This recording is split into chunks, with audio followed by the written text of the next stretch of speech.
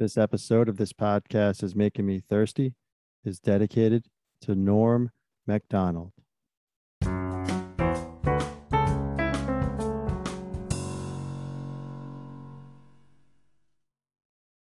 Welcome to this podcast is making me thirsty, the number one destination for Seinfeld fans. This is episode 77. Today's guest is a Broadway actress, singer, comedian, and documentary filmmaker.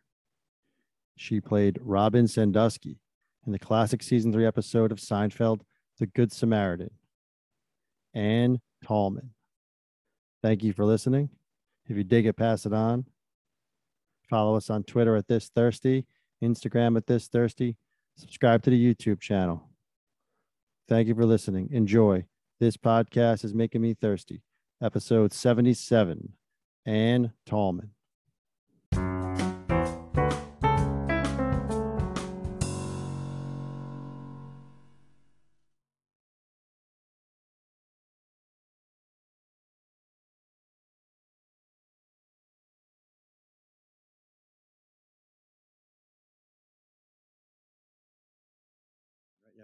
Welcome to this podcast is making me thirsty, the number one destination for Seinfeld fans. This episode 77. Today's guest is a Broadway actress, singer, comedian, and documentary filmmaker. You know her from Limitless, Serendipity, Wall Street. She wrote, filmed, and edited the award-winning documentary Woody's Order, based on her solo play by the same name.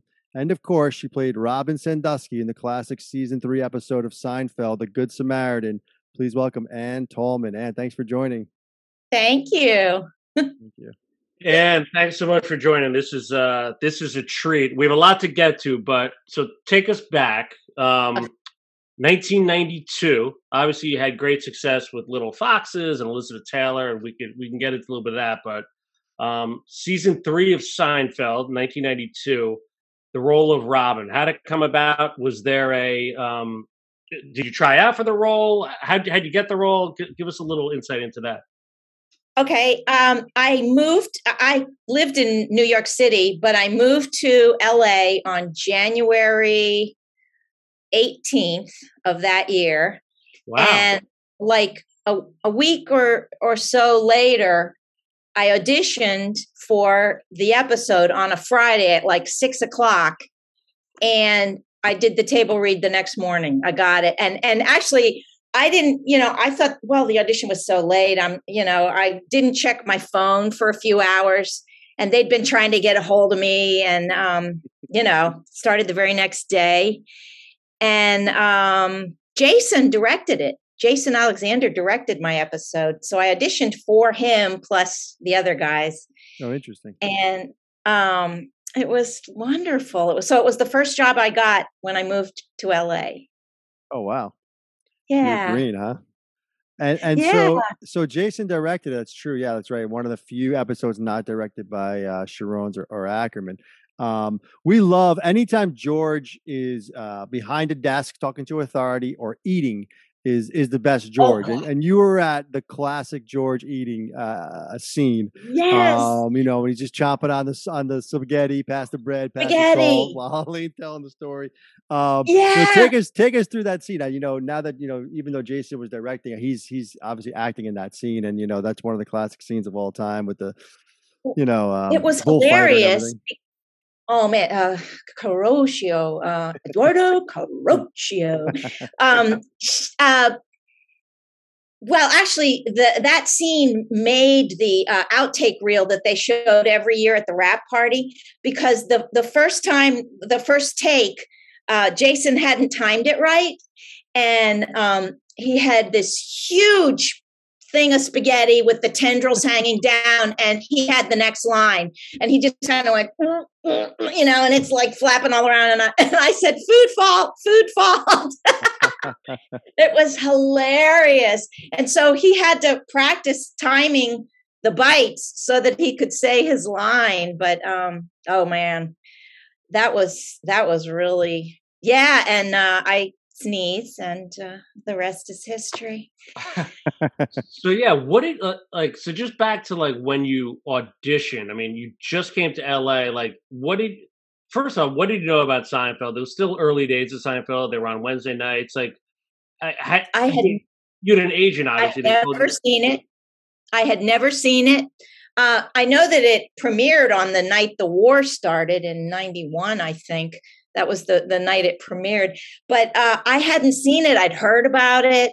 And I got this very last minute audition, go over to Radford, and I got the sides, read it through once and went in and I got it. And I mean, because I got it, like I understood what was funny about it and I just did it. And it was really fun. And Jason was just so nice and everybody was really, really nice.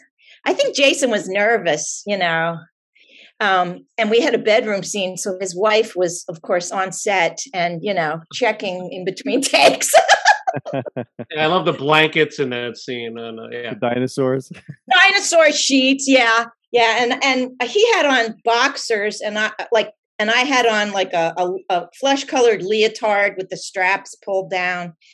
But, yeah. And that's when I don't know if you guys know this, but I fell in love with Michael Richards and we were a couple for 3 years. We were going to get to that. Yeah, go right into it. Okay.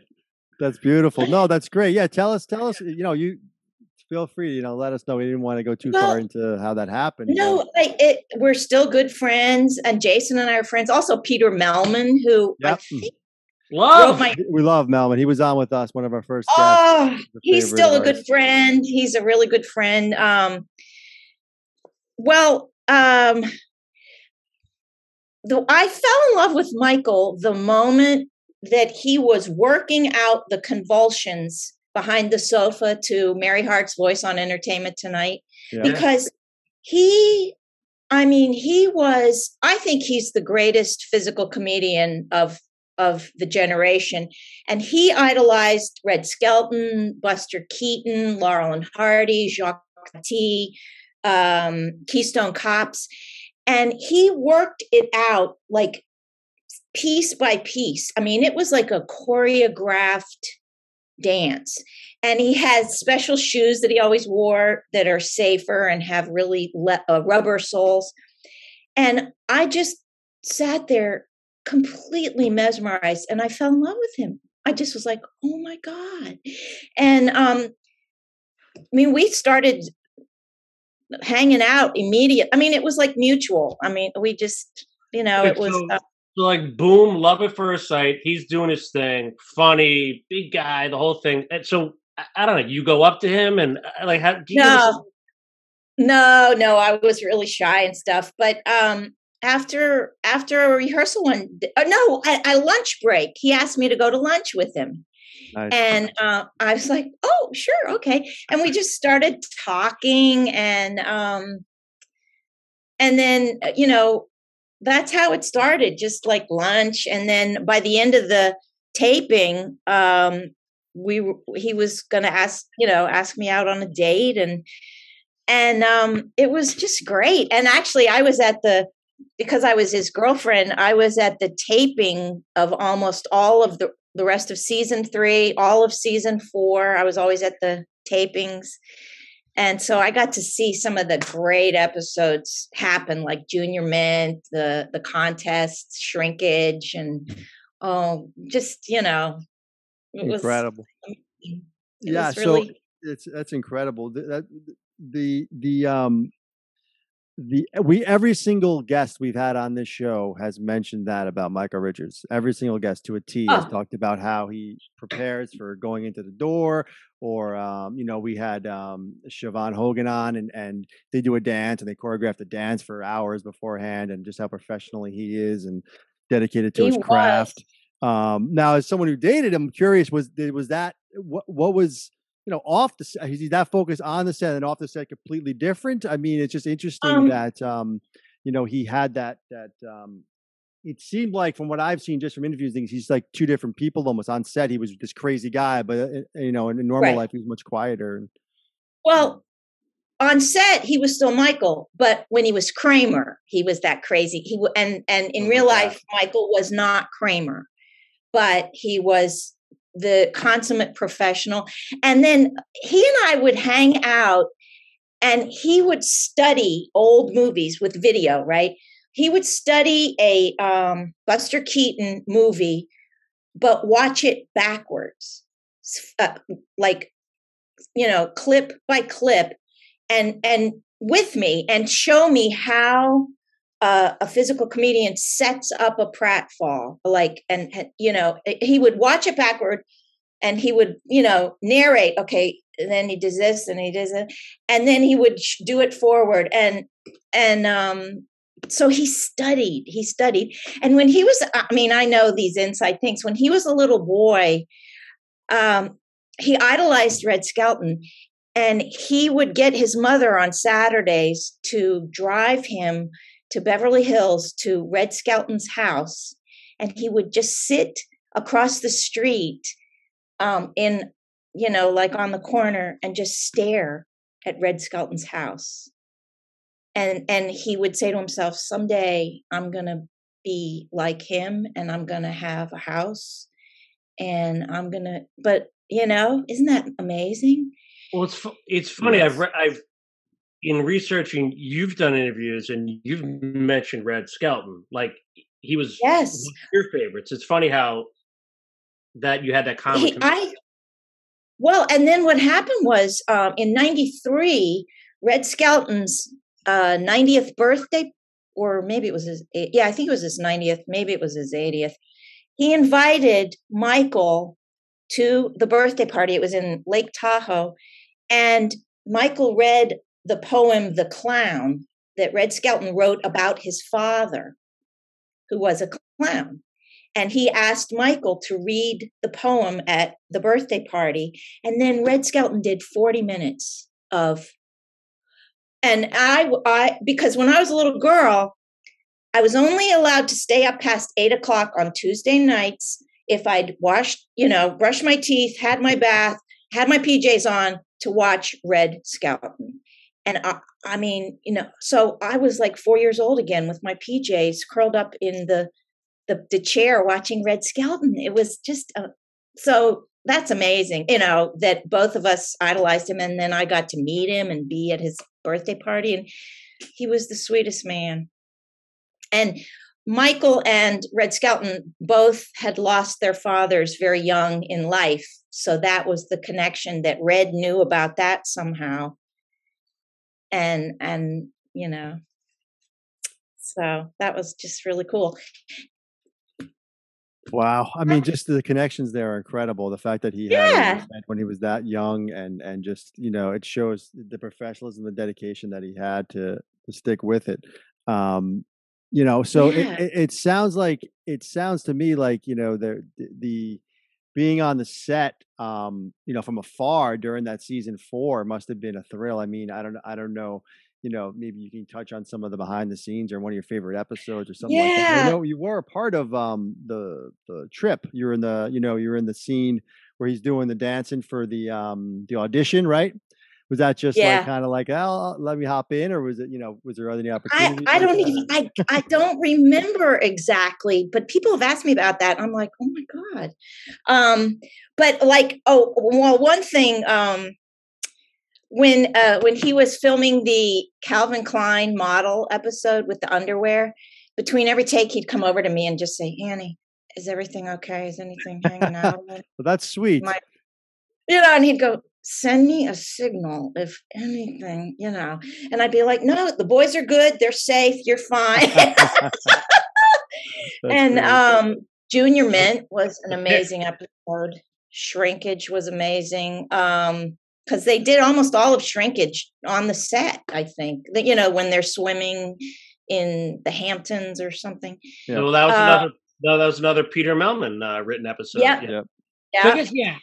So tell me a little about like the writers. I mean, you were there like literally the prime years, 3, 4, 5. So give us a little, like just how the cast interacted, like Larry, Jerry, Melman, like how these guys like all worked together. It must have been just an amazing thing to watch.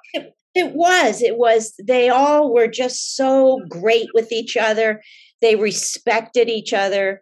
They respected especially that Larry David and Jerry were perfectionists, absolute perfectionists. So, you know, they didn't go to the next shot until they had it. And that was according to Jerry or Larry. And I never, ever saw anyone lose their temper, nothing. I mean, it was just a wonderful, wonderful set. Julia Louis-Dreyfus would always, as soon as 11 o'clock hit, she would get punch drunk. So if they hadn't done the pickups by 11 o'clock, they were in trouble. Because they would, you know, after they did the taping with the audience, they'd dismiss the audience and then do pickups. And she would just start giggling, and that was it. Like, you know, and Michael would be like, come on, Elaine, don't.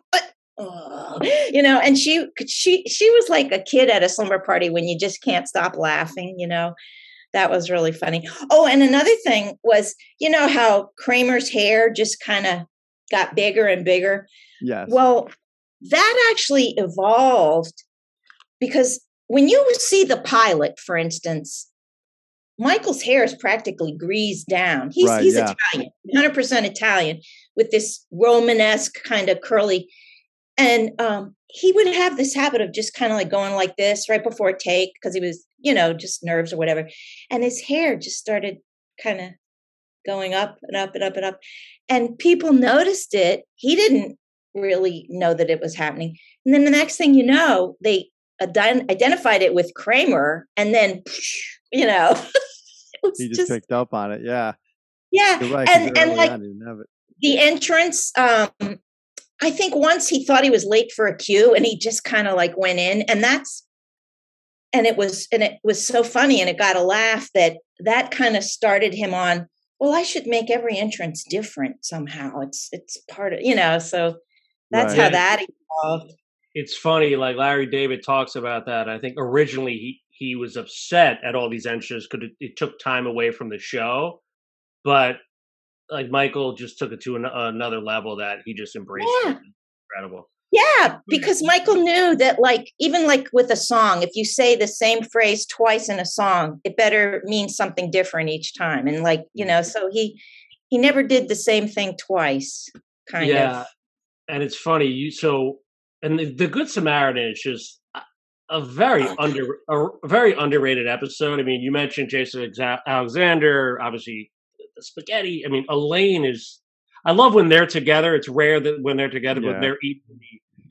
I felt like you and Joseph Malone, who played your husband, was excellent as well. It was a small like cast, but I felt like you guys were actually laughing out loud when Elaine was telling her story. Yes.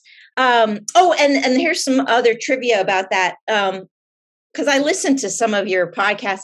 The whole Becky Gelke thing. By the way, she blew us off. Yeah, Becky didn't want to come on with us. So. She's a real person. She's a friend of mine. Becky Gelke is now Becky Gelke Baker. Becky Baker. She's married to Dylan Baker, but her maiden name was Becky Gelke, and she used to date Larry David. When they lived in Manhattan Plaza. And that's when Kramer lived with them. And so he used her name. And I told her, I said, I'm in this episode. Isn't your maiden name Becky Gelke? And that's when she told me, she said, oh, Larry, you know, isn't that wild? And Helen Slater kind of was a friend of Jerry's and just did that episode, you know. She's at the end. Well, she's the woman who hits the parked car but won't fess up to it. Yeah. Melinda McGraw is the one who hits the car. Yeah. Yes. That's right. That's right. Oh, and at the end, Helen Slater, he presents the check, and and Kramer got the girl, I think, on that one. But, yeah. Kramer ended up with Becky Gelke. Yeah, but Melinda McGraw's terrific. Man, she was terrific. Yeah. What I'm curious because you know, with being with Michael during that period from between season 3, at the end of season 3 into 4 and 5 was really when the show took off ratings wise and sort of got a much bigger audience. We were obviously, you know, fans from the earlier seasons already started, but it didn't really take off yet. You know, was he talking about that at all? Like, what was the perception that he was having personally as far as like, Michael? yeah, like where the show Um, was at and if it was noticeable that it was taking off or he was just kind of well, focused on his thing or while we were together, he started to notice that people recognized him a lot. And actually, it also, like what you're saying, the Emmys started coming, like he yes. won his first Emmy in 93 and he thanked me. And I remember I tell the people this joke all the time, but I was sitting there, knowing the camera's on me and stuff. And I'm thinking to myself, I'm so glad I'm taping this at home. I'll be able to show my kids. They probably won't be his, but anyway. And, because I just, who knew? But like, he started getting scared every once in a while. And that was when people would just come up to him and he wasn't used to that, right. and he thought, wow, I hope no crazy person just comes up to me or something. I can remember we were in San Francisco once and this kind of scary looking guy just came right up to him. And for a second, he was a little frightened. But yeah, I was there when all of a sudden they were on the cover of People and all the, it just really kind of, and they all, I thought, handled it beautifully too. Nobody got a big head. But essentially the character Kramer, not Michael Richards, was just, I don't know, I'll never forget my grandmother in her 90s, during that era was watching Seinfeld, and old Irish lady, and Kramer's my favorite. Just like he had such a connection with everyone, and even on the show, Mickey, he just related to everyone. He was kind of everyone's friend, even the seedy type. So I could see these kind of nut jobs going up to him in San Francisco potentially, but he was lovable, and there was just something so quirky and yet sweet about Kramer. I mean, I fell in love with Kramer, but I also fell in love with Michael Richards. But and there was something innocent about him. Sometimes, he would just get this look on his face, and you did just think, "Oh my God, are you for real?" As Kramer. Oh shoot, I was going to say something good and then I forgot. Well, so 92, you go on the set, right? Early 92, you guys start dating, and then his first Emmy's 93. Just tell us about that night. Was it just a complete whirlwind? Let me ask you this: did he had a speech? Jason was nominated too, I believe, right? He thanked you and his daughter. Did he think he was going to win that night? No, he really didn't. We went to the Emmys together in 92, but he wasn't nominated. The show was nominated. Right. But in 93 was his first nomination, and he did not prepare a speech. I was pretty much living with him at his house in Studio City, and we just got ready, and we tried to not be too nervous about it all, we just tried to, but the first year that I went, you guys mentioned I played Elizabeth Taylor's daughter on Broadway when I was 22, and she and I remained friends for her life. And so when I found out I was going to the Emmys in 92, I called her. I said, "Elizabeth, I'm going to the Emmys. What do I wear and where do I get it?" And so she She's the one to ask, right? Yeah. She set me up at Saks for a private, thing for, Very cool. And she loved Kramer. So she watched from home and was thrilled. Look at you. A girl from West Virginia, Pittsburgh, making a phone call to Elizabeth Taylor. Yeah. And in 92, when I had just moved there, I moved there, her birthday that year, February 27th, she rented Disneyland for her birthday. Wow. And I went to that with one of my best friends from home. because I didn't feel like I knew Michael quite well enough yet to ask him to be my date. So I met Michael Jackson while I was riding the teacups. That's a story. Yeah, that's wild. Yeah, no, and she was a big fan of Seinfeld. She loved it. Really?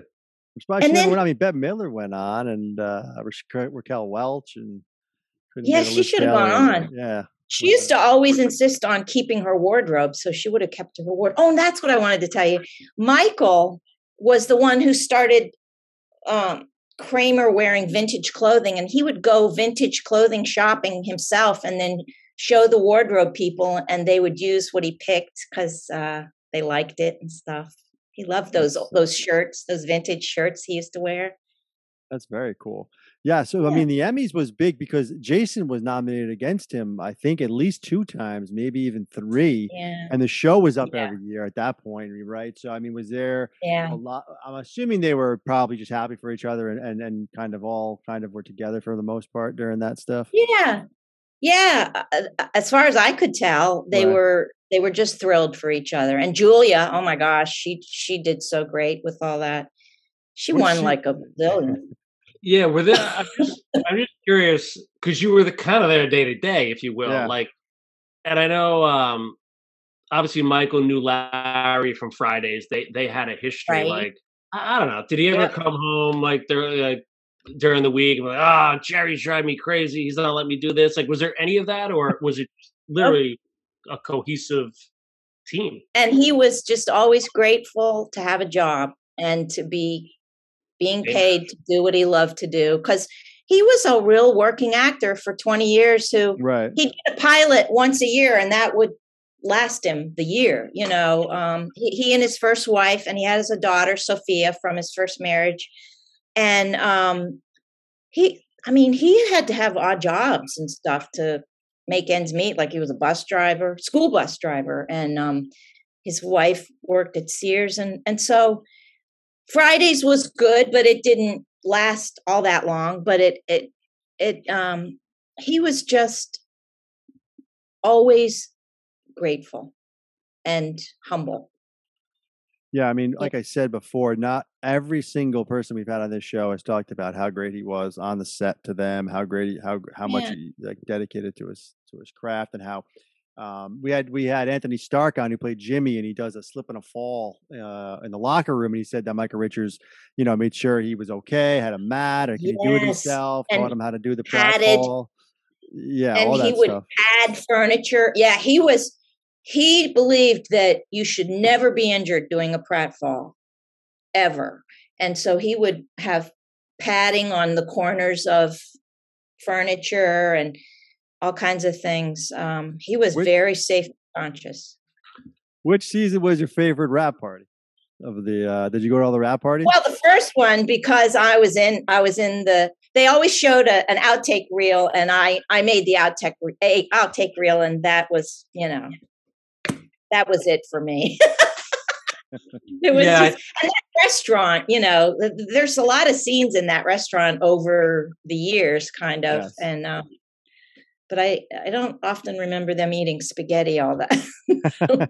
George loves eating spaghetti. But it's funny, we talk about it a lot with guest stars. Like, the beauty of that show was letting guest stars shine, right? I mean, yes, they were so unselfish. So it's funny, like you were on set for all those other years. I'm just curious if you ever had kind of side conversations with a lot of these one-off guest stars. But hey, I've been there. Like, any advice you ever shared with any of them, or name some of your? A lot of them were my friends. Like, a lot of times, New York actors would be out for pilot season and they'd get a guest spot, and I'd be like, "Hey, how you doing?"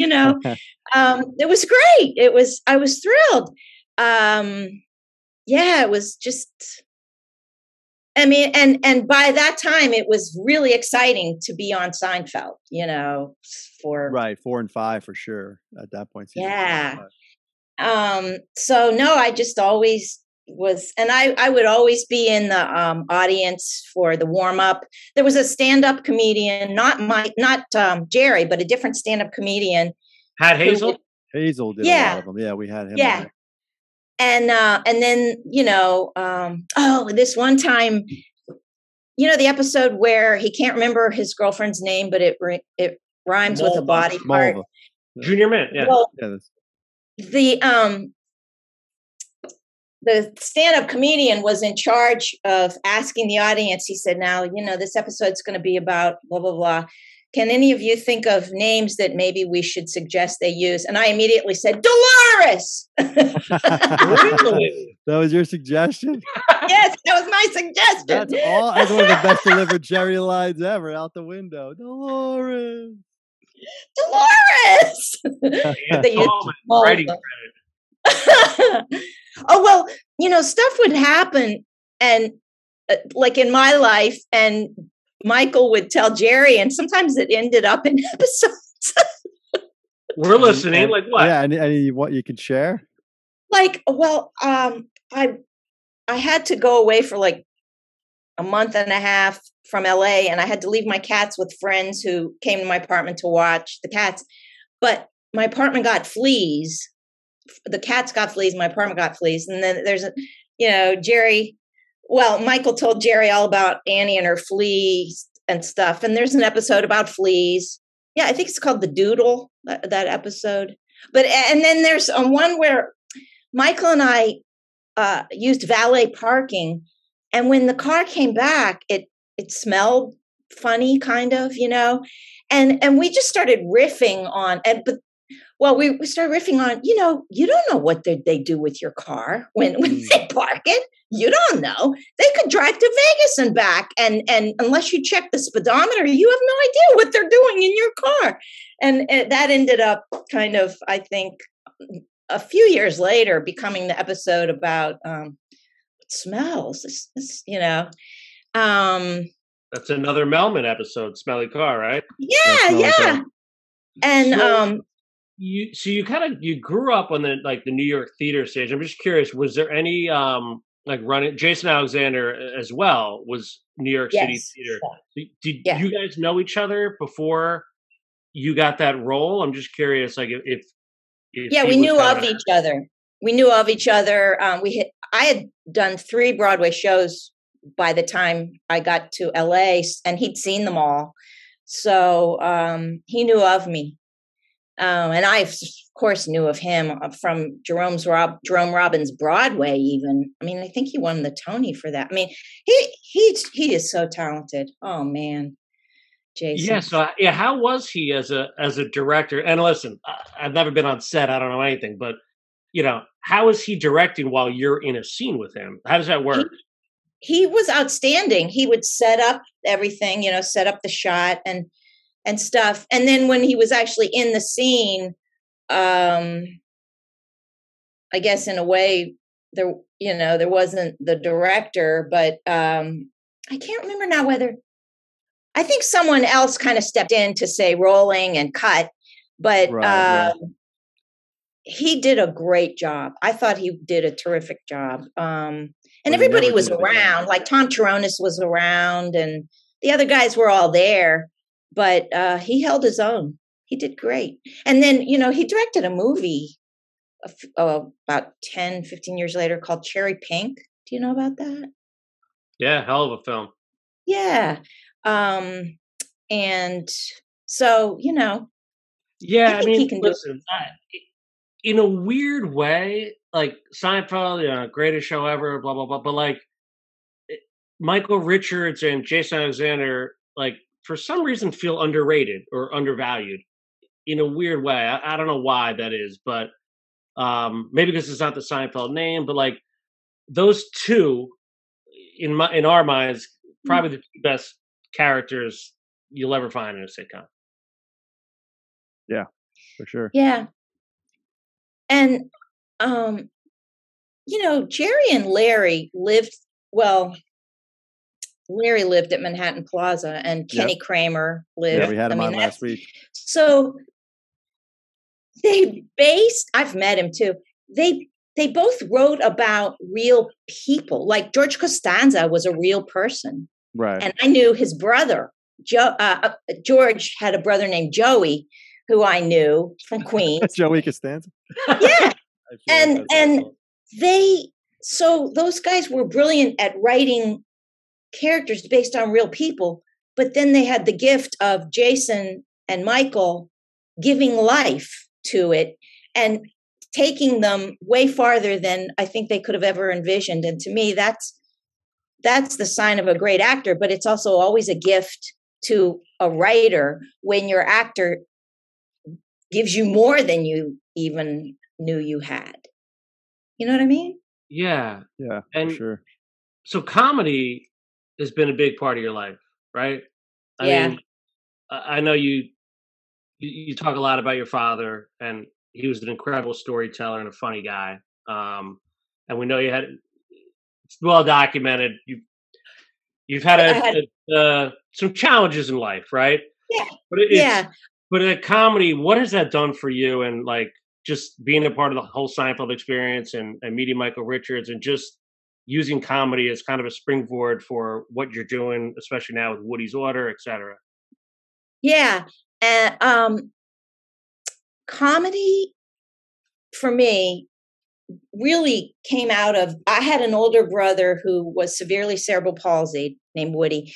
He was a nonverbal spastic quadriplegic, brilliant, handsome, totally normal mentally, but and I think that from the moment I have memory, my goal was to make him laugh.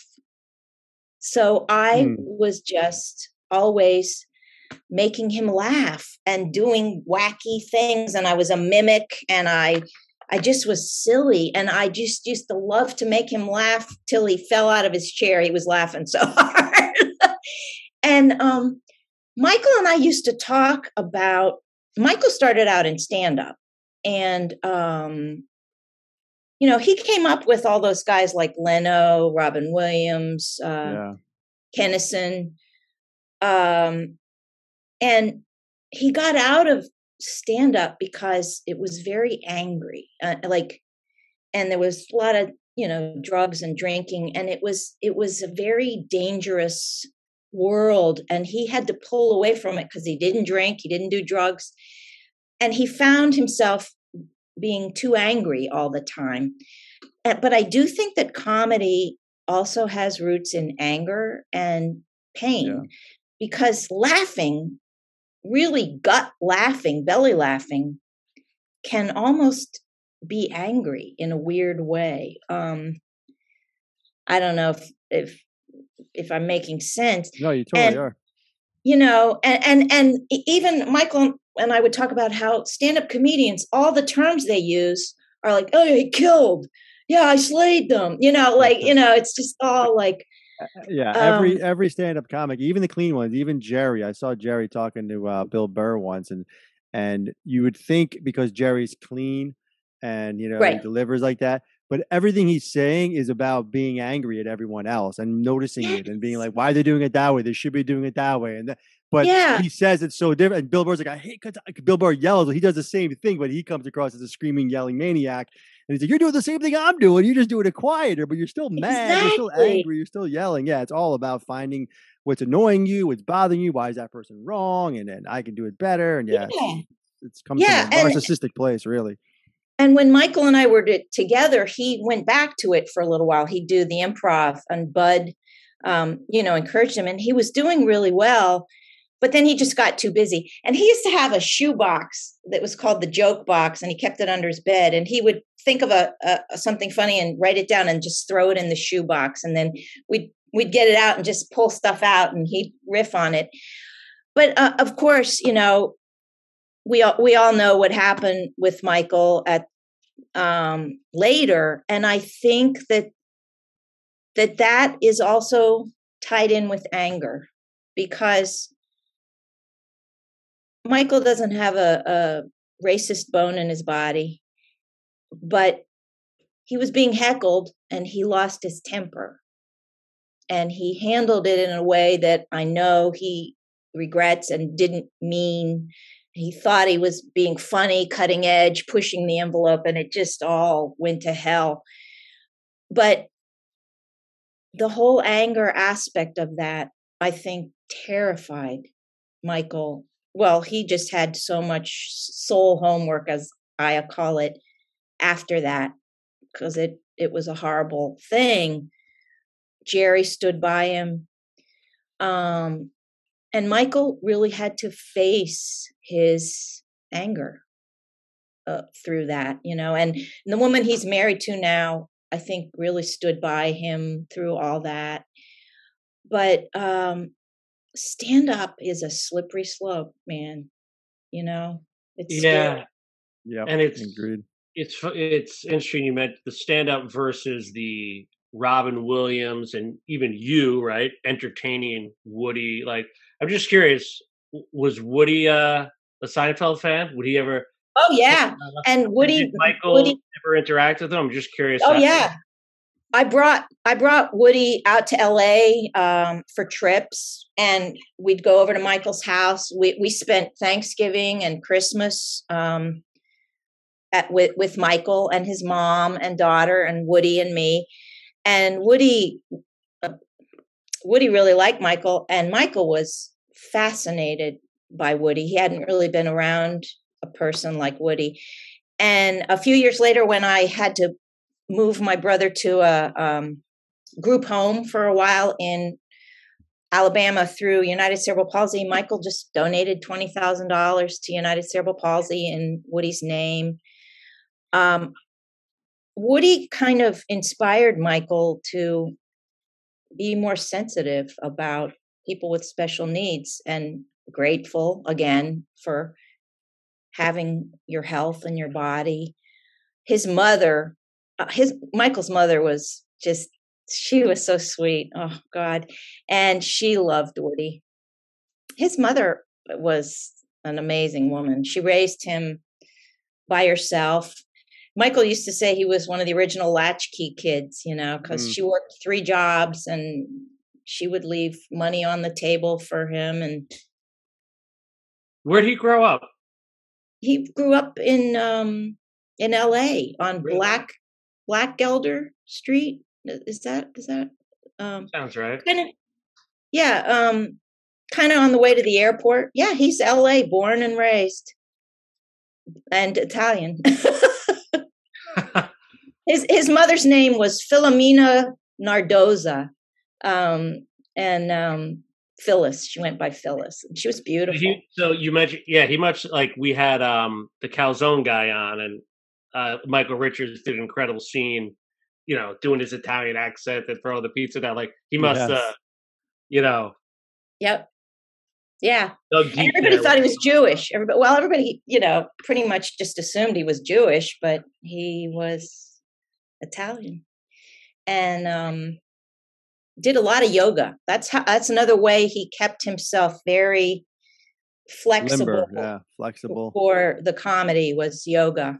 Yeah, I tried yoga back then, but I would always pull something. Yoga, I didn't like it. He must have done some extra yoga during those Calvin Klein episodes, right? Oh man. Well, people kind of just thought he was goofy looking, but he was an athlete. He was very healthy and never did drugs, never drank, ate really well. And he and his second wife, they have a beautiful son, and I'm just really happy for him. Beth Skip is her name, and a few years ago, the LA Times did an article, and they named me as his wife by mistake, and they had to fix that immediately. I'm sure she wasn't very thrilled about that. So, any double dating going on with you and Michael? No, we've never, since he remarried and I remarried, we haven't been in the same city to get together really, but how your lives of course, yeah. I mean, but he saw my documentary and really loved it, and we support each other. Like, he used to call me every time. for a while he'd be offered Broadway parts just all the time, and he'd call me up and say, should I do this, should I do that? And I'd tell him what I thought, but he really, I don't think he's performing now.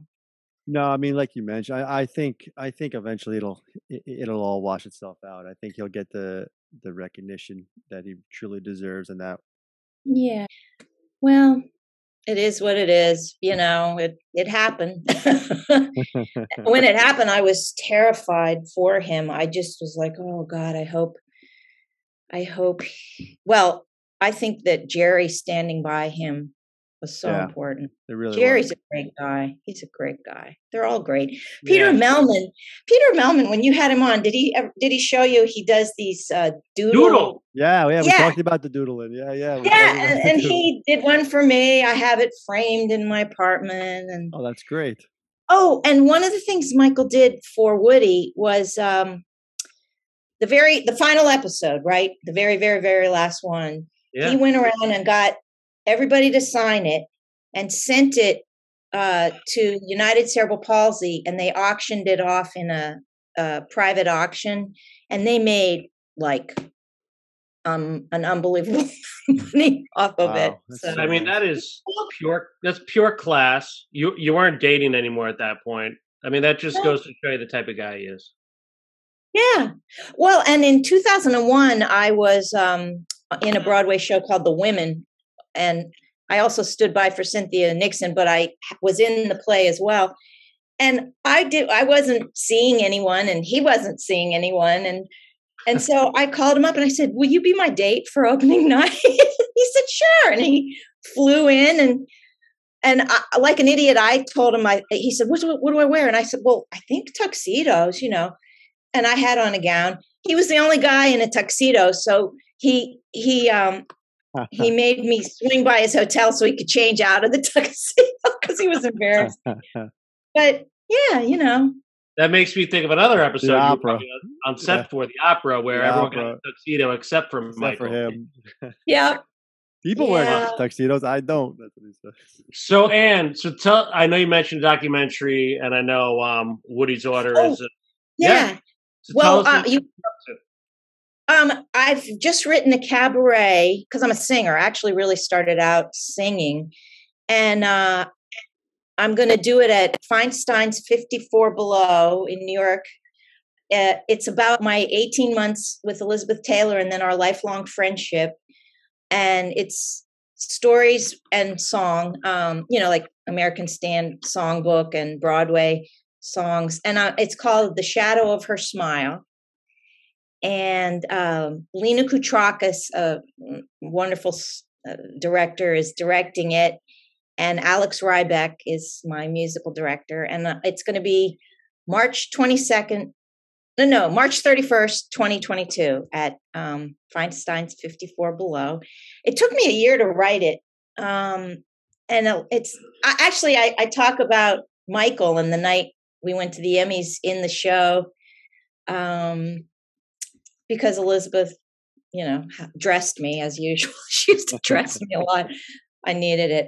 And so that's what I'm working on now. And I'm up for some stuff, but you always say that when you're an actress, because you always think if I talk about it too much, I'll jinx it. So where we can get tickets to that?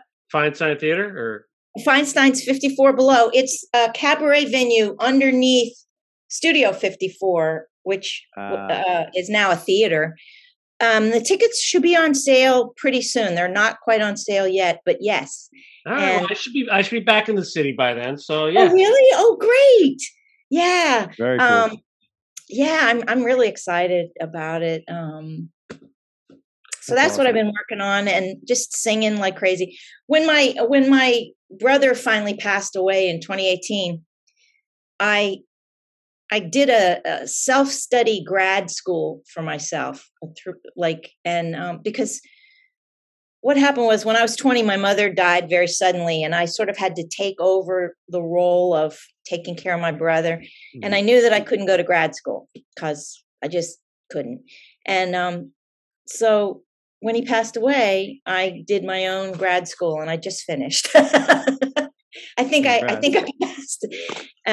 So I was working really hard on all that, and COVID happened, but that was fine because I would be taking like Zoom classes every day.